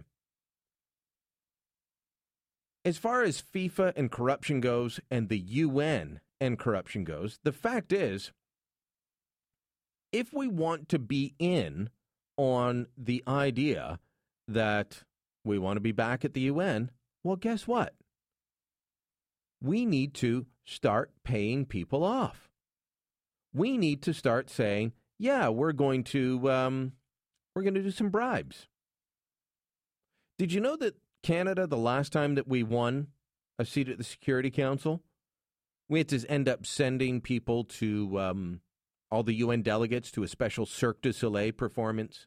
When we lost, we spent $1 million lobbying them because they have to be taken out. They have to be wined and dined, just like the FIFA officials. This isn't an attack on the Liberals. This is an attack on the UN because this is how the United Nations operates. Greece wanted, back in 98, when Canada was going for the win, the last time we wanted to get on the UN Security Council, we ended up against Greece and Holland. The Dutch rented a boat. They took all the delegates around New York Harbor, took them to see the Statue of Liberty. I don't know. Why'd they do that? We're talking about people that spend all their time in New York. They've seen the Statue of Liberty. The Greeks actually took all the UN delegates that would be voting and their wives and put them on a summer cruise in the Aegean Sea. How's that? Let's just send everyone on a nice little cruise in the middle of the summer to some of the most beautiful waters. Have you seen the pictures of the waters around Greece? How crystal clear and blue it looks. And then you got those white buildings and the blue sea, and it's just magical. But hey, we sent them to go see Cirque du Soleil, and apparently that worked. But we spent $1 million on our losing bid last time. People upset about FIFA's corruption or the corruption at the International Olympic Committee should be equally concerned about the corruption at the UN. You can say, well, this is just the way the game's played. Or you can say, it's time for reform and we're not going to do it. But if you talk to the actual bureaucrats on the ground, the ones that Justin Trudeau has been denigrating and saying, Canada's back. Well, if you do that, then you will find out that you're going to have to grease the wheels. That you're going to have to say, hey, you know what? What do you want? What does your wife need? Do you need a spa day in Switzerland? Because we'll pay for it. Just vote for us. That's how it works.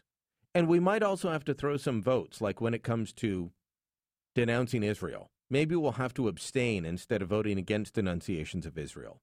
Maybe we'll have to make nice with the Organization of the Islamic Conference, the largest voting bloc at the UN, that consistently denounces Israel and has a very political agenda. These are all things that need to be discussed and discussed in the open. We didn't lose last time because Canada's a bad country or because Canada had disengaged. We lost because the Organization of the Islamic Conference did not like that we were sticking up for the only democracy in the Middle East, and China found a client state in Portugal and helped pay off their debts in order to have someone else vote their way at the UN Security Council. That's the facts. That's the reality. That is beyond the news, beyond the headlines. I'm Brian Lilley. Back tomorrow, maybe with a touch of the Irish for St. Patrick's Day.